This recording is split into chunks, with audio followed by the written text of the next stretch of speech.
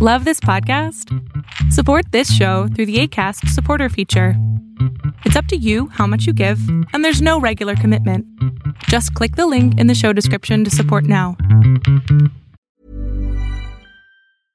Hey, I'm Ryan Reynolds. At Mint Mobile, we like to do the opposite of what Big Wireless does. They charge you a lot, we charge you a little. So naturally, when they announced they'd be raising their prices due to inflation, we decided to deflate our prices due to not hating you. That's right. We're cutting the price of Mint Unlimited from $30 a month to just $15 a month. Give it a try at mintmobile.com/switch. $45 up front for 3 months plus taxes and fees. Promo rate for new customers for limited time. Unlimited more than 40 gigabytes per month. Slows full terms at mintmobile.com. Hey, it's Ryan Reynolds, and I'm here with Keith, co-star of my upcoming film, If, only in theaters May 17th. Do you want to tell people the big news? All right, I'll do it. Sign up now and you'll get unlimited for $15 a month and 6 months of Paramount Plus Essential Plan on us. mintmobile.com/switch. Upfront payment of $45 equivalent to $15 per month. Unlimited over 40 gigabytes per month. Face lower speeds. Videos at 480p. Active Mint customers by 531.24 get 6 months of Paramount Plus Essential Plan. Auto renews after 6 months. Offer ends May 31st, 2024. Separate Paramount Plus registration required. Terms and conditions apply if rated PG. Fiction, science fiction, horror, fantasy, crime, LGBT, thriller. You have now entered the House of Mystery with your hosts, Eric Shapiro, David North Martino,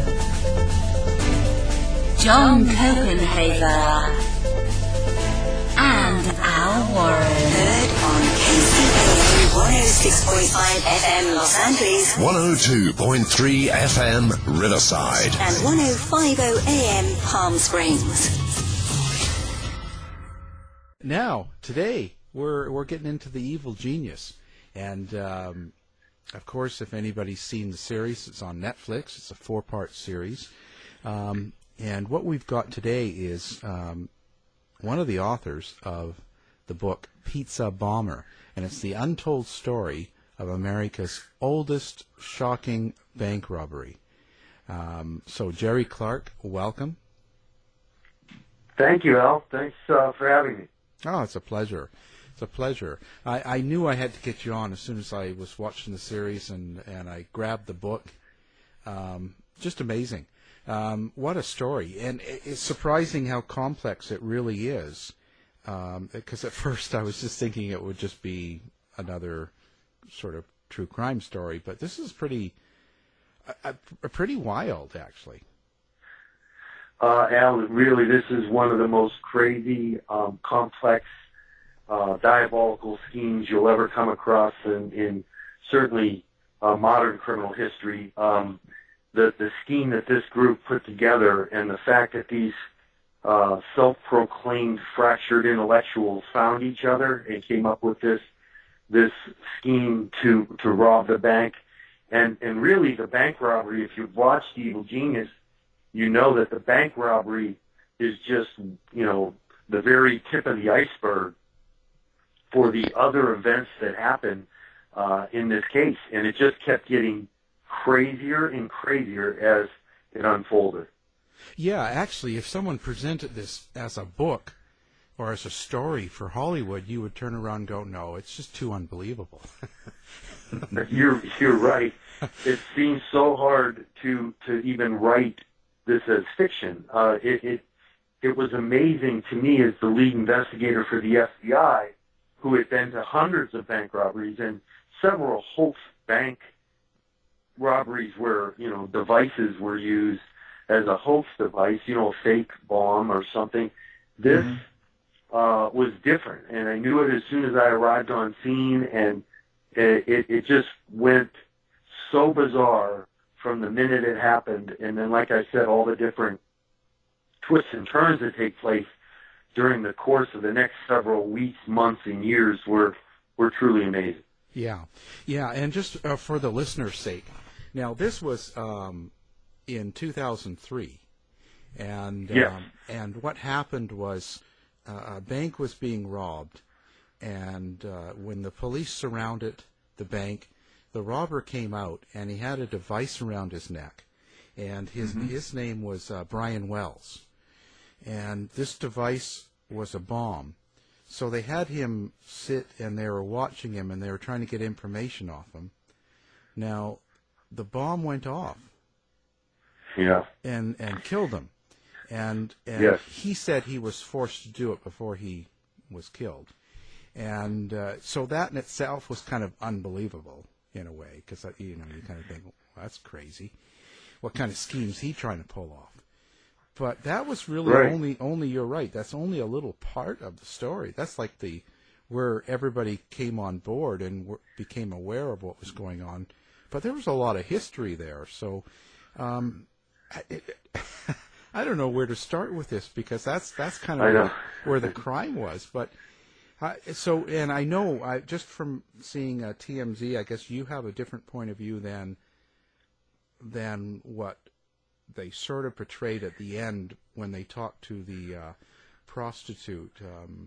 What was her name? Jessica Hoopsick. Right. Right. Hoopsick. Because her confession, you're not really agreeing with on that, are you? No, and without having a spoiler situation here, it certainly was not consistent. And this is the best way to put this. I loved the Evil Genius show in this respect.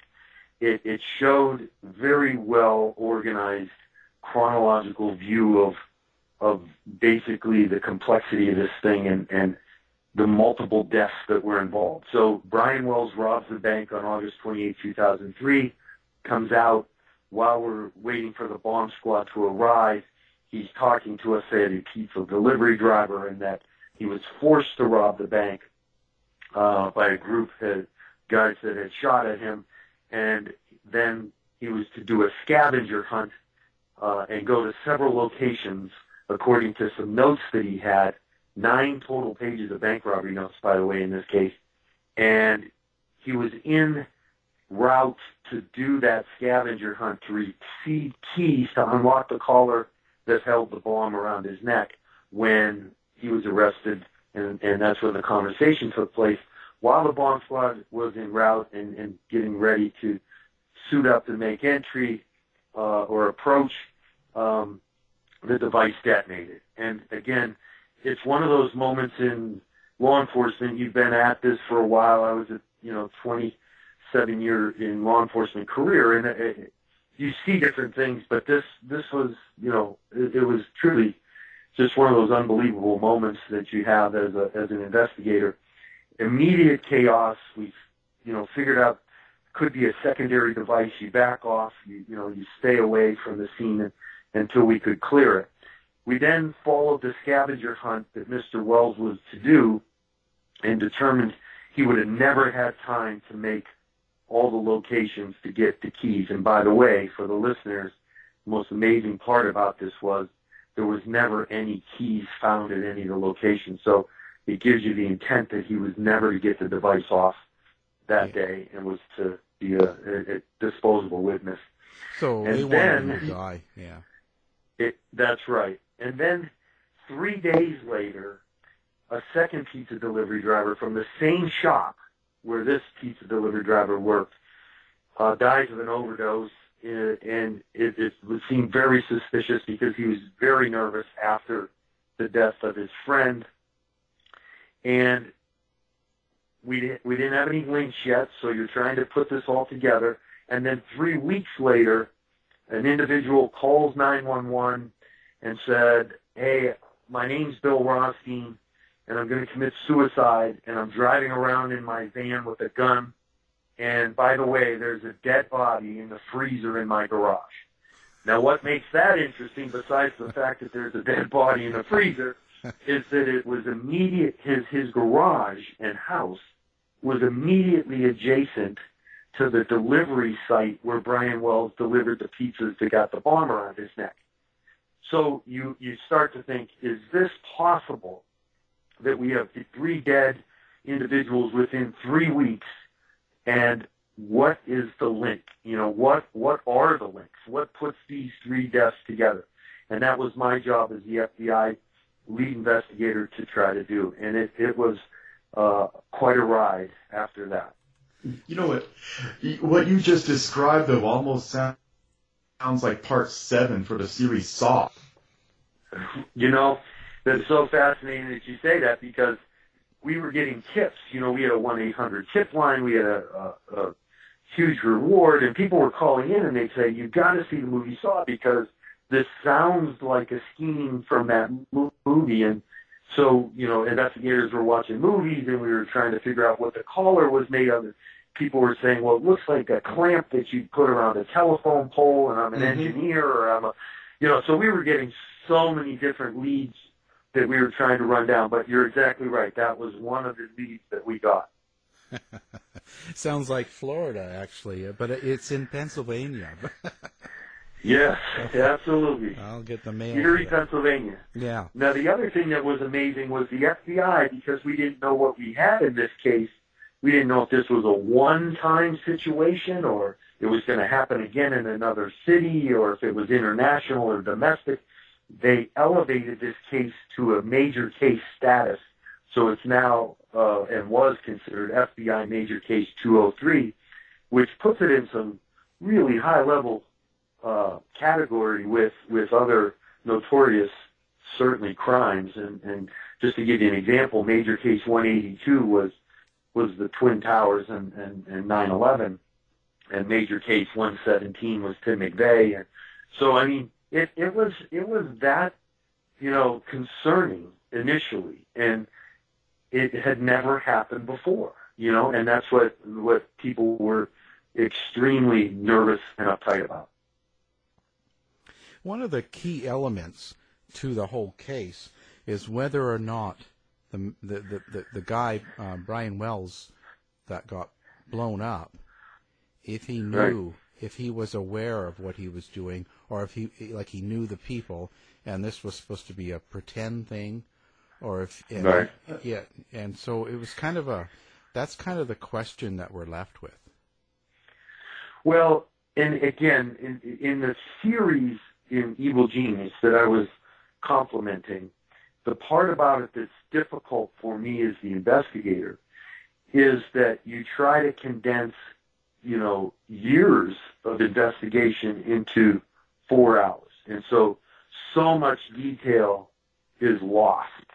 And then if you have, as a, you know, producer, you know, a sort of a slant or a bent that you're trying to achieve, you know, you can make it look like anything's possible. But if you attended the trial for Marjorie Diehl Armstrong, and I can explain to your listeners that the guy in the freezer that was right next to the tower site location was the boyfriend of Marjorie Diehl Armstrong, who shot him twice in the back with a shotgun, and it solicited Bill Rothstein, her friend, to help move the body from her house to his house with the intention of, once it was frozen, to cut it up with a chainsaw and then put it in an ice chipper to get rid of all the pieces. And they were in that process when Bill Rothstein lost his nerve and then turned in Marjorie Diehl Armstrong for the killing of James Roden, the guy in the freezer, because he thought she was going to kill him next because he wasn't moving fast enough to dispose of the body. So those events led us to her, and she had such a past. If you were from Erie, Pennsylvania, you knew her because she had shot one of her boyfriends 6 times and was acquitted in a past case in the 80s, and then had another boyfriend she rushed to the hospital. That was actually her husband, I'm sorry, who died. It's bleeding from his ear, and she said he fell and hit a coffee table, which, you know, has now been challenged and questioned looking back. Other people around her, you know, were mysteriously dying, and all men. And so it became so much more than just a guy going into a bank and robbing it. There was just a lot more there. Almost a Black Widow situation. Very fascinating. Our third book, my co-author and I wrote, because of the fascination with females and female serial killers, we wrote Mania and Marjorie Diehl Armstrong Inside the Mind of a Female Serial Killer. because I had interviewed her 9 times, and my co-author, Ed Palatella, a Stanford master's graduate in journalism, terrific writer, wrote the book to show how unique she was, a female who killed in violent fashion using a weapon, which is different than some of the other females who had killed multiple people in the past by suffocation or poison or whatever it turns out to be. But to use a gun put her in the Eileen Wuornos category. And so she was very unique, and we thought, boy, people want to learn more about her. So that whole third book, Mania, really goes through the development of Marjorie Diehl Armstrong.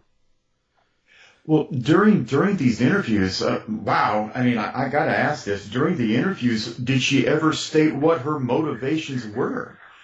I mean, everybody's got that trigger event, but what were her motivations? Here's the whole crux of the Pizza Bomber case, and it was specifically designed around Marjorie Diehl Armstrong. Marjorie Diehl Armstrong came from, she was an only child, and she came from a set of parents that seemed by all intents and purposes very normal, upbringing. Marjorie was, 12th in her class of hundreds of students, was a valedictorian. She went on to get a master's degree, very, very bright. Not your average person that you would invent in your mind would be killing multiple men. But as it turned out, she had, some history of potential bipolar disorder, certainly some personality disorders, and she just had this real anger toward men and the violence toward men. And she just developed into one of the, most interesting people, and I don't say that in a, complimentary way, but as a law enforcement officer, someone to interview like her. And I'll never forget when I sat with her and I looked her in the eyes, and I just couldn't believe, how she looked and how she talked. But she was very manipulative and very smart, and she never would admit that she was involved in the Brian Wells case. And she kept saying, Bill Rothstein did it, and Bill Rothstein put me in this position. And he knew that he was going to die, so he didn't want anybody else to have me, so he'd rather have me in jail, so he set me up. And that was sort of her mindset, but her explanation of, well, I was at the crime scene, I was at the tower site where he got the bomb put on, I was at the site where they called in the pizza order. It didn't make sense to anybody but her. But back to her story on how she got involved, her parents had this successful, financial background, and they had her mother died, and her father had about just short of $2 million, and she wanted it, and she wanted it now. So she said, you know what? I got to kill my father to get this money. So she said to friend Ken Barnes, hey, you know what? Can you kill my father? And he said, yeah, I'll kill your father, but I need $250,000 down. Wow. She said, well, where am I going to get $250,000? Well, let's rob the bank. So the whole crux of this pizza bomber, collar bomb, major case 203 for the FBI was to rob the bank, to get the money, to pay Ken Barnes, a hitman, to kill her father to get the inheritance. And that's why that whole thing took place. Wow. I'm not saying this, complimentary, but it all seems to make a bizarre sort of sense. Yeah. Oh, no. You can't just go down to the local check cashing place. But it does. I'm not going to go down there and ask him to take out a loan so I can have this guy knocked off. Right. That's right. It's That's weird. Right. We're gonna rob the bank. Now, back to your question about Brian Wells, because that's the whole mystery and seemingly the slant that Evil Genius was interested in portraying, and that's fine. I you know what, it is what it is. But if you look at the facts of the case, and if you look at Marjorie Diehl Armstrong on trial, because she did go to trial in this case, And Ken Barnes, to his credit, pled guilty to this conspiracy and was sentenced to 45 years and agreed to testify against Marjorie Diehl Armstrong, which he did. The whole thing was that Brian Wells frequented prostitutes in Erie. He was a rather simple guy, but at the same time liked hanging out with prostitutes. And when we did a search warrant the night of the bank robbery, in his house was a notebook that listed everybody he knew, and two of the names in that notebook, in his own handwriting, were known prostitutes in the city of Erie. And we found Jessica, which was one of them, and talked to her. And the bottom line was Jessica introduced Brian to Ken Barnes because Brian used to drive Jessica around to get crack cocaine, and then they would go, he would pay her for their, transsexual transaction. She would then pay Ken Barnes for crack cocaine, and everybody was happy. Well, in that introduction, they were looking for a guy that they might use in this bank robbery that would, be the guy that went and did the scavenger hunt and looked like a hostage. And so they talked them into it. The problem was Brian Wells, the day he shows up to get the device put around his neck when he was delivering the pizza, he looked at the device and said, no, you know what, this looks too real, I don't want to do it. And they forced him to do it and said, stick with this story that we tell you, and it's only fake, and you wear the device and nothing's going to happen. And so he went ahead and did it, believing that the device was not real. And so Jessica fully admitted introducing these people to Brian Wells, but then in the documentary made the statement at the end that he never knew what he was, going to do once he showed up to rob the bank. And that was just not consistent with the facts of the evidence. Now, Marjorie Diehl, what do you think of her? Like, when you actually interviewed her and stuff, what was your overall impression? I mean, of course not to date her, but right. You certainly didn't want to be Marjorie's boyfriend because you didn't last long. But the thing about her that was interesting to me was how manipulative she was, but how cunning she was. Here's a great example. You would be interviewing her, and she would be just fine until you put her in a position where she had to answer a difficult question. Now, the way she would distract you was to get angry and get upset and try to get you off course. And so she'd say things that were really vile, quite honestly. And I'd say, Marge, you cannot insult me personally. It doesn't affect me. We need to get back to the answer. And she would get extremely frustrated by that because most people would get in a fight with her and then things would be over, and she basically accomplished her directive, which was to avoid answering the question. But here's another quick example. We would take her to get processed. And I'll never forget this, walking out of the FBI and the cameras are rolling and she's going, the FBI framed me and this is a kangaroo court and all this bad things about the FBI and Jerry Clark. We get in, shut the door to my government vehicle that we've taken her back to the prison, and she goes, sorry, Jerry, I had to do that. And I said, Marge, that's okay. It doesn't affect me. It's no problem. And then she said, can we stop at the Wendy's? Because I probably missed dinner at the jail. And I said, sure, let's stop at the Wendy's. Now, again, you can't drive Marge in and take her inside, so we had to go through a drive-through. But, I mean, those are the kind of stories that are so fascinating to me because of how she could turn it off and turn it on. When she had to be mean and aggressive, she would. When she had to be nice and helpful, she could. But she went down and she died a year ago, April, of breast cancer in Federal Correctional Facility in Carswell, Texas, and never, ever admitted fully her involvement in the case. Wow.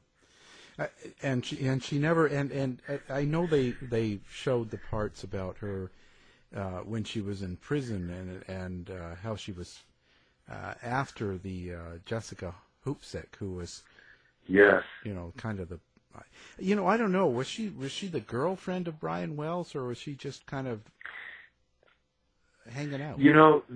They were hanging out, but she described it to us as, he became more than just a relationship where he would pay her for sex, a prostitute, client type situation. She said, I actually started to like Brian and we became very close.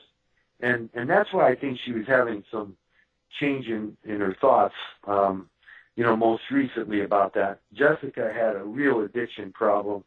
And so every time we interviewed her, she was in various states of bad, high, and we would take her directly to a drug clinic or to a woman's shelter, and she would last a month or two and then back out on the street, and she just would go in and out of, really bad conditions, and I felt bad for Jessica in a way, because I knew she felt bad. She introduced Brian to these people, and Brian Wells did not deserve to die. Even if he's partly cooperative or semi-cooperative, nobody deserves to die like he did, being videotaped for the world to see a device detonate. And I always remember, that moment that happened, and think of him as a brother or a son, and it didn't matter to me if he was in or not. I didn't want him to be in or out. As an FBI agent, you really have to go where the evidence takes you. And the evidence showed that she introduced him to these people.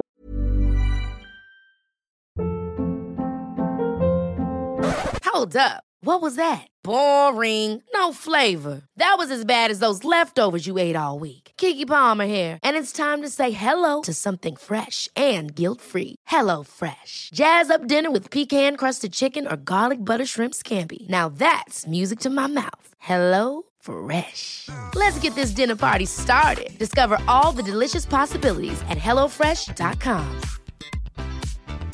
Hey, I'm Ryan Reynolds. Recently, I asked Mint Mobile's legal team if big wireless companies are allowed to raise prices due to inflation. They said yes. And then when I asked if raising prices technically violates those onerous 2-year contracts, they said, "What the f*** are you talking about, you insane Hollywood ass?" So to recap, we're cutting the price of Mint Unlimited from $30 a month to just $15 a month. Give it a try at mintmobile.com/switch. $45 up front for 3 months plus taxes and fees. Promo rate for new customers for limited time. Unlimited more than 40 gigabytes per month. Slows full terms at mintmobile.com. There's never been a faster or easier way to start your weight loss journey than with PlushCare.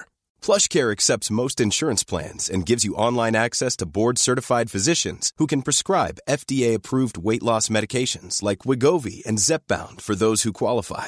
Take charge of your health and speak with a board-certified physician about a weight loss plan that's right for you. Get started today at plushcare.com/weight loss. That's plushcare.com/weight loss. plushcare.com/weight loss. Millions of people have lost weight with personalized plans from Noom. Like Evan, who can't stand salads and still lost 50 pounds. Salads generally for most people are the easy button, right? For me, that wasn't an option. I never really was a salad guy. That's just not who I am. But Noom worked for me. Get your personalized plan today at Noom.com. Real Noom user compensated to provide their story. In 4 weeks, the typical Noom user can expect to lose 1 to 2 pounds per week. Individual results may vary.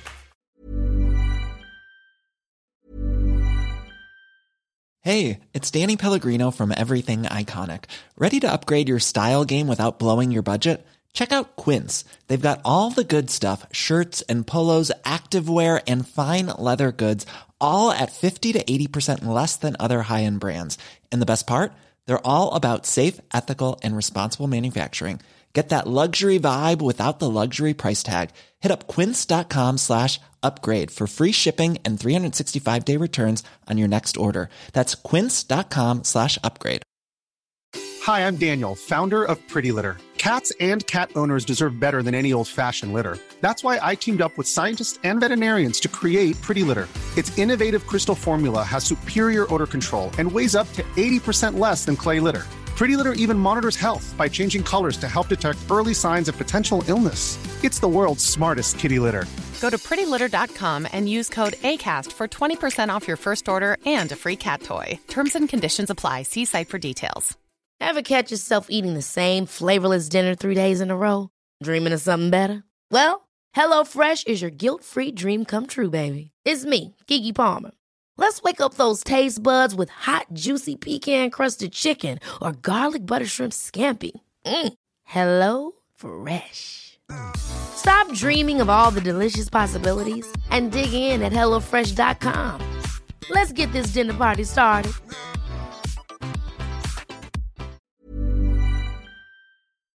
And they basically duped them. You know, they told him it wouldn't be real. And that's why if you see him in the bank, and the witnesses describing him as very cavalier robbing the bank. You know, he reaches in the basket, pulls out a lollipop with a live device around his neck, is swinging the bag of money. They also gave him a cane that was a fully operational single-shot 12-gauge capable of firing a 12-gauge round. So that always perplexed me. Why would you give a bank hostage a gun? You know, you already made him a hostage.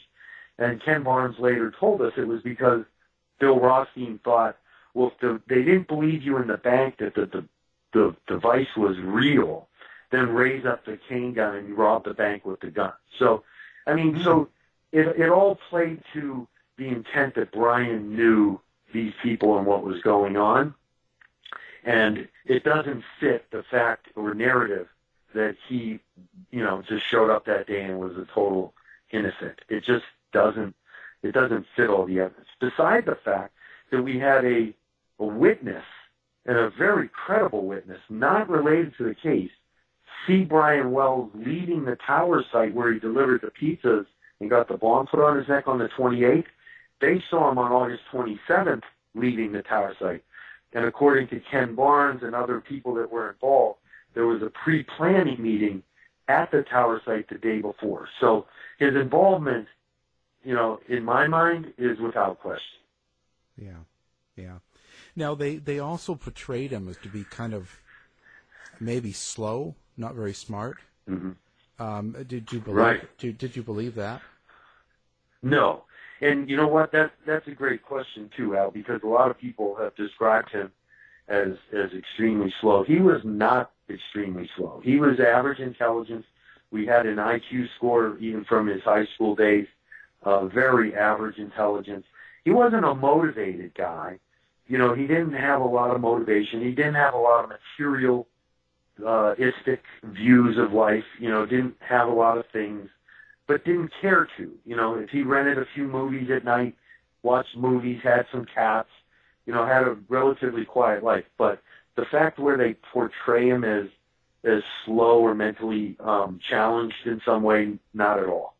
Yeah, because that's how I left it. I left it thinking, oh, yeah, he was, and that kind of adds to Jessica's confession of him being too stupid to realize, and he was, you know, they kind of let that go so that you think, oh, he's really a little bit, you know, slow, and he doesn't know, and they just took advantage. Well, they did take advantage of him, but right, you know. And to me, that's the differentiation. It's slow versus gullible. And in my mind, he wasn't slow, but he was extremely naive and gullible, and those two can be very separate. And that's how I describe him, more of somebody with, you know, an ability to be very naive and trusting, and that led to his downfall, quite honestly. Yeah. And Jessica also claimed to be pregnant with his child. Yeah, now that was interesting, and it wasn't a new development. We had known that all the way back. She was pregnant in a couple different times during the course of the investigation, because the investigation did go from 2003 to 2007 before we indicted it, and then 2010 was trial, and 2011 was finally sentencing. So this thing went on for quite a period of time.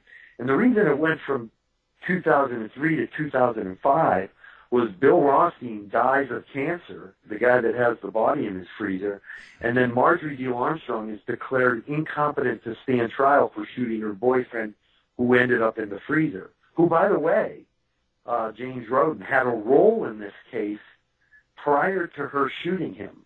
And one night he says to her, you know what, I'm going to go to the police about that robbery you're going to do, and because they had an argument. And she wasn't going to let that happen, of course, so she shot him twice in the back. So he initially had a role in it also.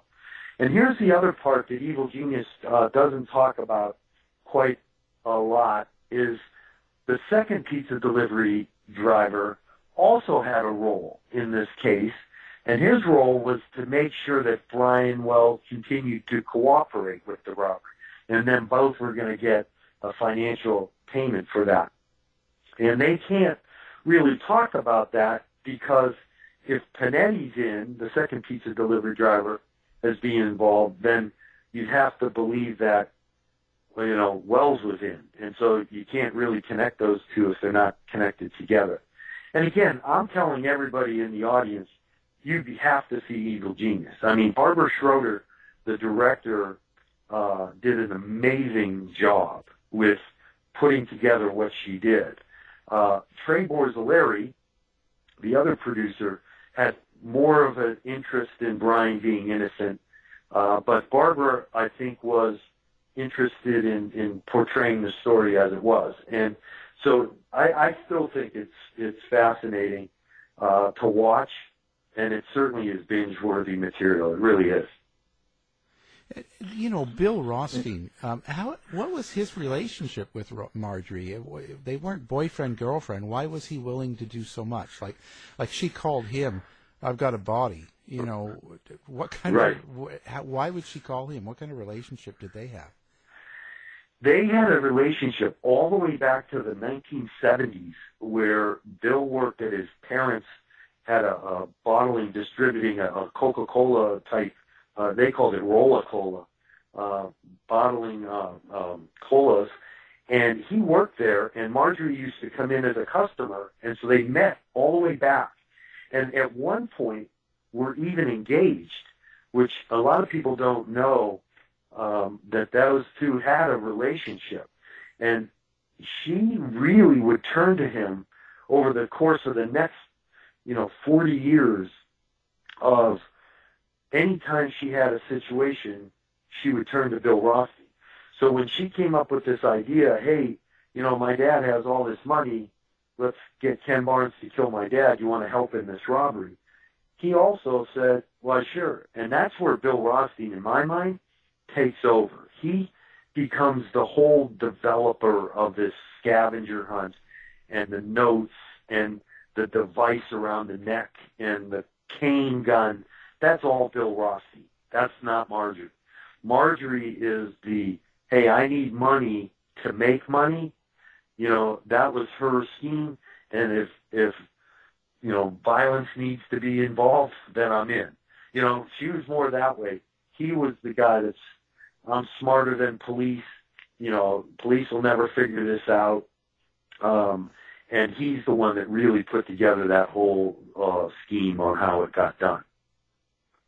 Now, maybe I'm missing something here, but let's go back to the pregnancies. Yes. Were they real, or was this kind of her hook, to keep people involved and to keep them interested? Well, this is your child. You can't stop now. We have this in common, and you need to stick around and take care of this. Right. She didn't realize till later, because I think she had so many partners, who could be the father. And I think she's only surmising on the one child.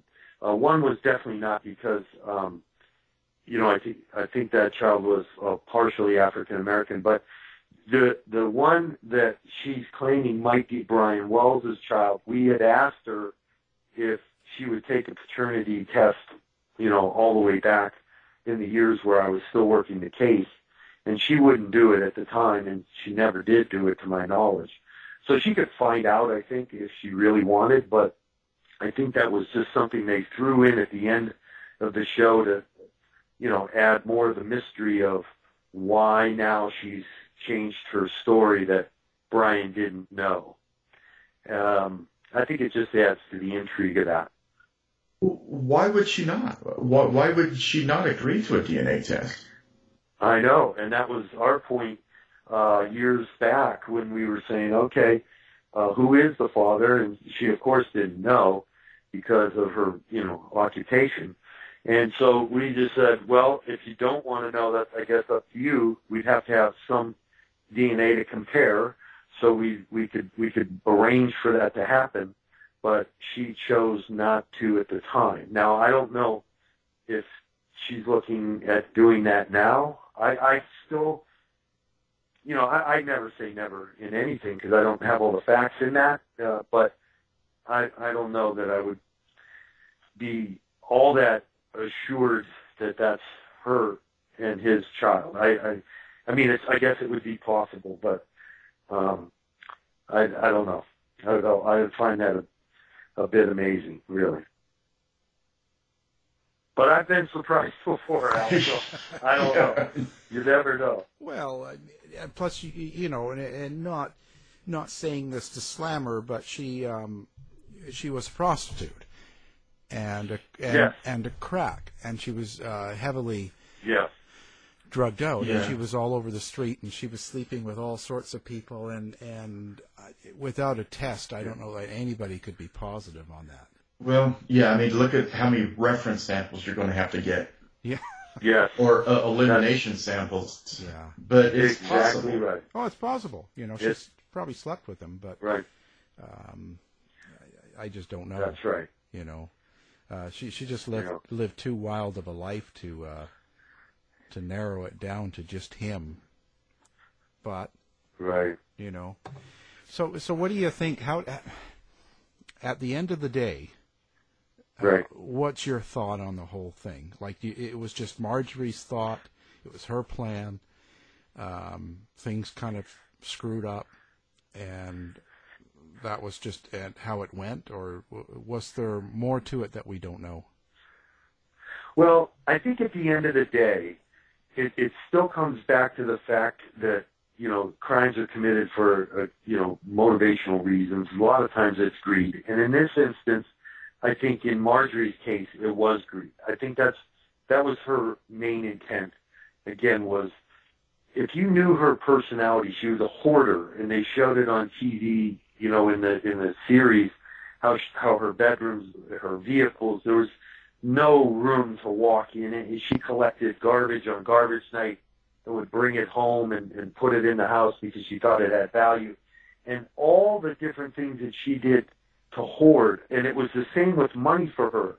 She had some money, but it was never going to be enough, and so she always wanted more and more and more. And I think the whole crux for her was, to get this money from her dad. Now, where I think, and I mentioned this a little bit, that Bill Roski sort of took over and said, well, I'm dying of cancer potentially. I had cancer in the past. It went into remission and then came back.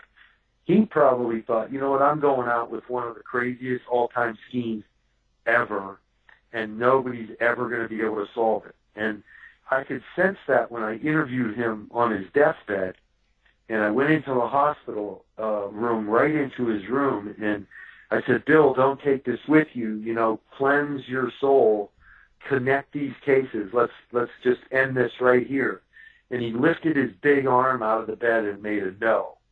And 4 days later, he was dead. So for him, it was the ultimate sort of,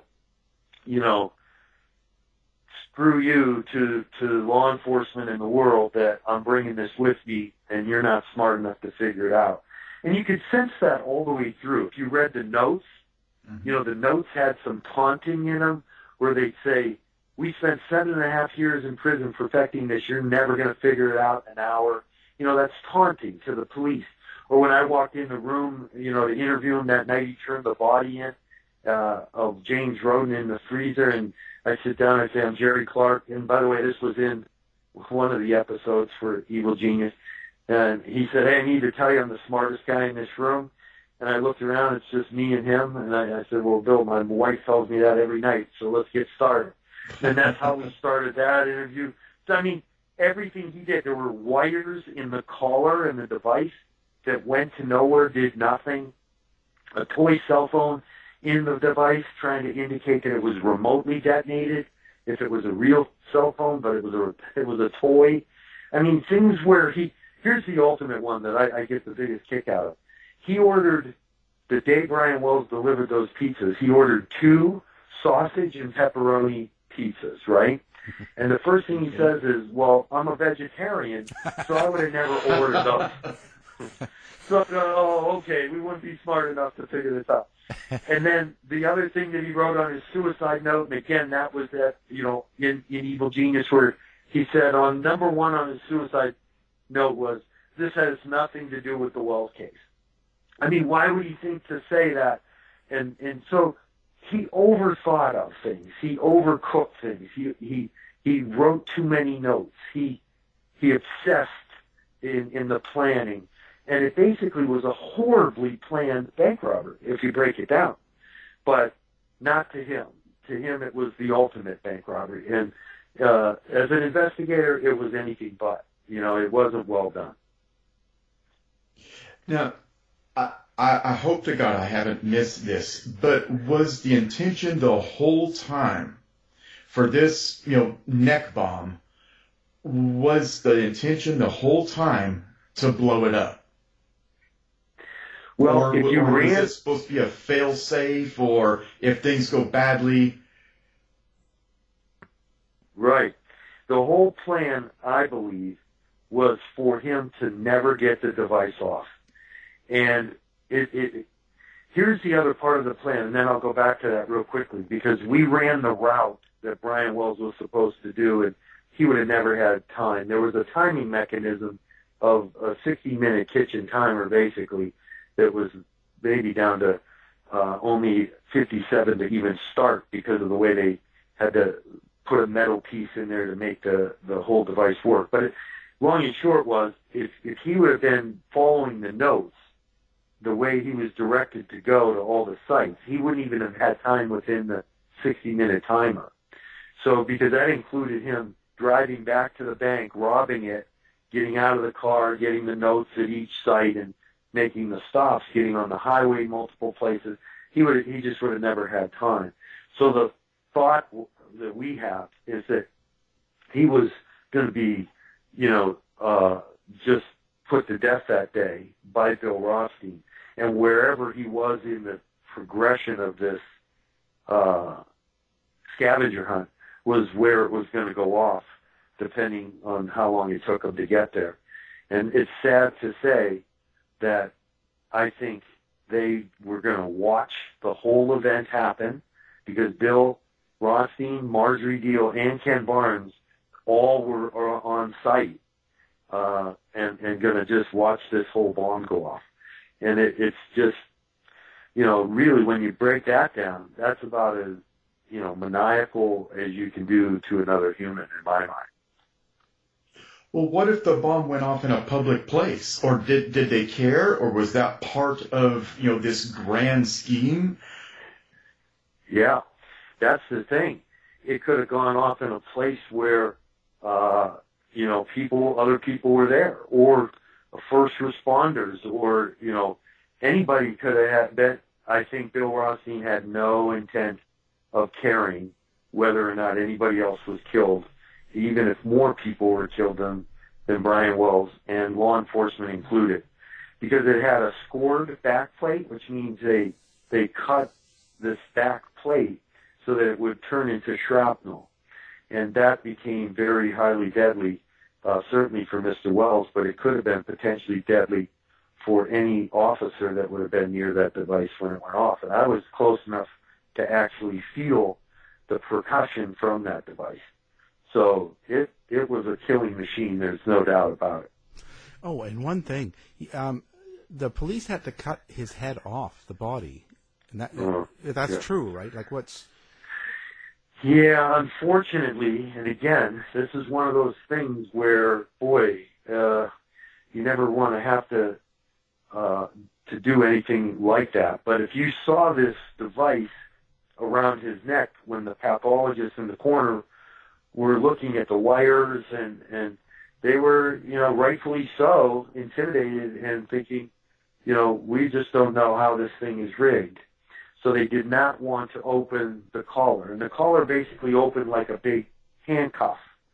And they just felt that if they opened the collar, that it may, cause some more damage. So they ended up, medically and surgically removing Mr. Wells' head and then slide the collar off that way without opening it. Yeah, wow. Yeah. The family was pretty upset, or they had that. What was it? His brother or something that was on there talking about how bad. Yes. Yeah. Yes, he was very upset, and again, I feel for them. I really do. We had disagreements throughout the investigation, obviously, because my investigation led to the fact that they knew Brian and Brian knew them, and that was not pleasing to them. And I felt for them. I really did. I don't want to be the bearer of bad news to say, well, your brother knew these people and unfortunately trusted them, and they duped them. So for me, that was the most difficult part of this case, was dealing with the Wells family, who had a loss to deal with, and that's tough. That's tough for investigators. We're human beings. We feel badly, just like anybody else would. But unfortunately, I've got to go where the facts are, and I can't have an outcome, or I can't have an idea of where it should be. It's got to be, without 100%. There can't be any doubt. There can't be any doubt. And beyond a reasonable doubt is a high burden that we have in our system. And Marjorie Diehl Armstrong was, found guilty beyond a reasonable doubt with a jury of her peers. So we had the evidence, and it clearly showed that unfortunately he did know these people. Yeah. Yeah. And they shouldn't really, I wouldn't hold it against Brian either, because, this was a bad situation. He was, whether he knew or not, he was definitely, right. Duped into it, at least. Yes. He didn't know this was all going on the way it was, He didn't know he was going to get blown up. No, he would have never signed up, in my mind, for knowing that the device was real and taking a chance he'd get it off. I don't think he had any knowledge that it had the potential of going off. I really don't believe that. Yeah. Up until the end. Now, when you saw him at the end, he started getting a little more agitated and nervous. And I sort of just sensed that maybe he was sensing, hey, what's going on here? But before that, in the bank, like I said, the lollipops, the whole cavalier, walk, and attitude, as described by witnesses in the bank, that was more congruent with him not knowing it was real. Yeah, almost like having fun with it. Yes, that's right. Yeah. That's right. Yeah. Well, Jerry, this has been amazing. So I guess the book now, it's available at all stores. Yes. And Amazon, of course. We have it linked to our site. What's next for you? Like, are you working on a new project? I am. I'm teaching at Gannon University in Erie, Pennsylvania, so I'm the chair of the department there. I enjoy, sharing my history and background with students, and I really get a thrill out of, helping to train the next generation law enforcement fighters out there. So we have a great program, and we enjoy that. Jason Wick, I know, special agent from ATF, who worked the case with me, is now at Gannon University with me. So together we are working on some other projects, too, related to other crimes and cases that we had, because people were so interested in this one. And so we're putting some things out there. We're definitely keeping busy. Well, that's great. Yeah. Well, keep in touch. And again, our guest has been Jerry Clark. The book is Pizza Bomber, and it's the untold story of America's most shocking bank robber. And thank you for taking some time and talking to us. Al and Kev, thank you very much. I had a great time. Appreciate it. To find out more about our show, guests, or to listen to past shows from our archive, please go to www.houseofmysteryradio.com. Show's over for now. Was it as good for you as it was for me? Well, good night. This has been a production of Something Weird Media. I'll be back. You've been listening to the House of Mystery radio show. To find out more about our guests, hosts, or shows, go to www.houseofmystery.com. Show's over for now. Was it as good for you as it was for me? Well, good night. This has been a production of Something Weird Media. I'll be back.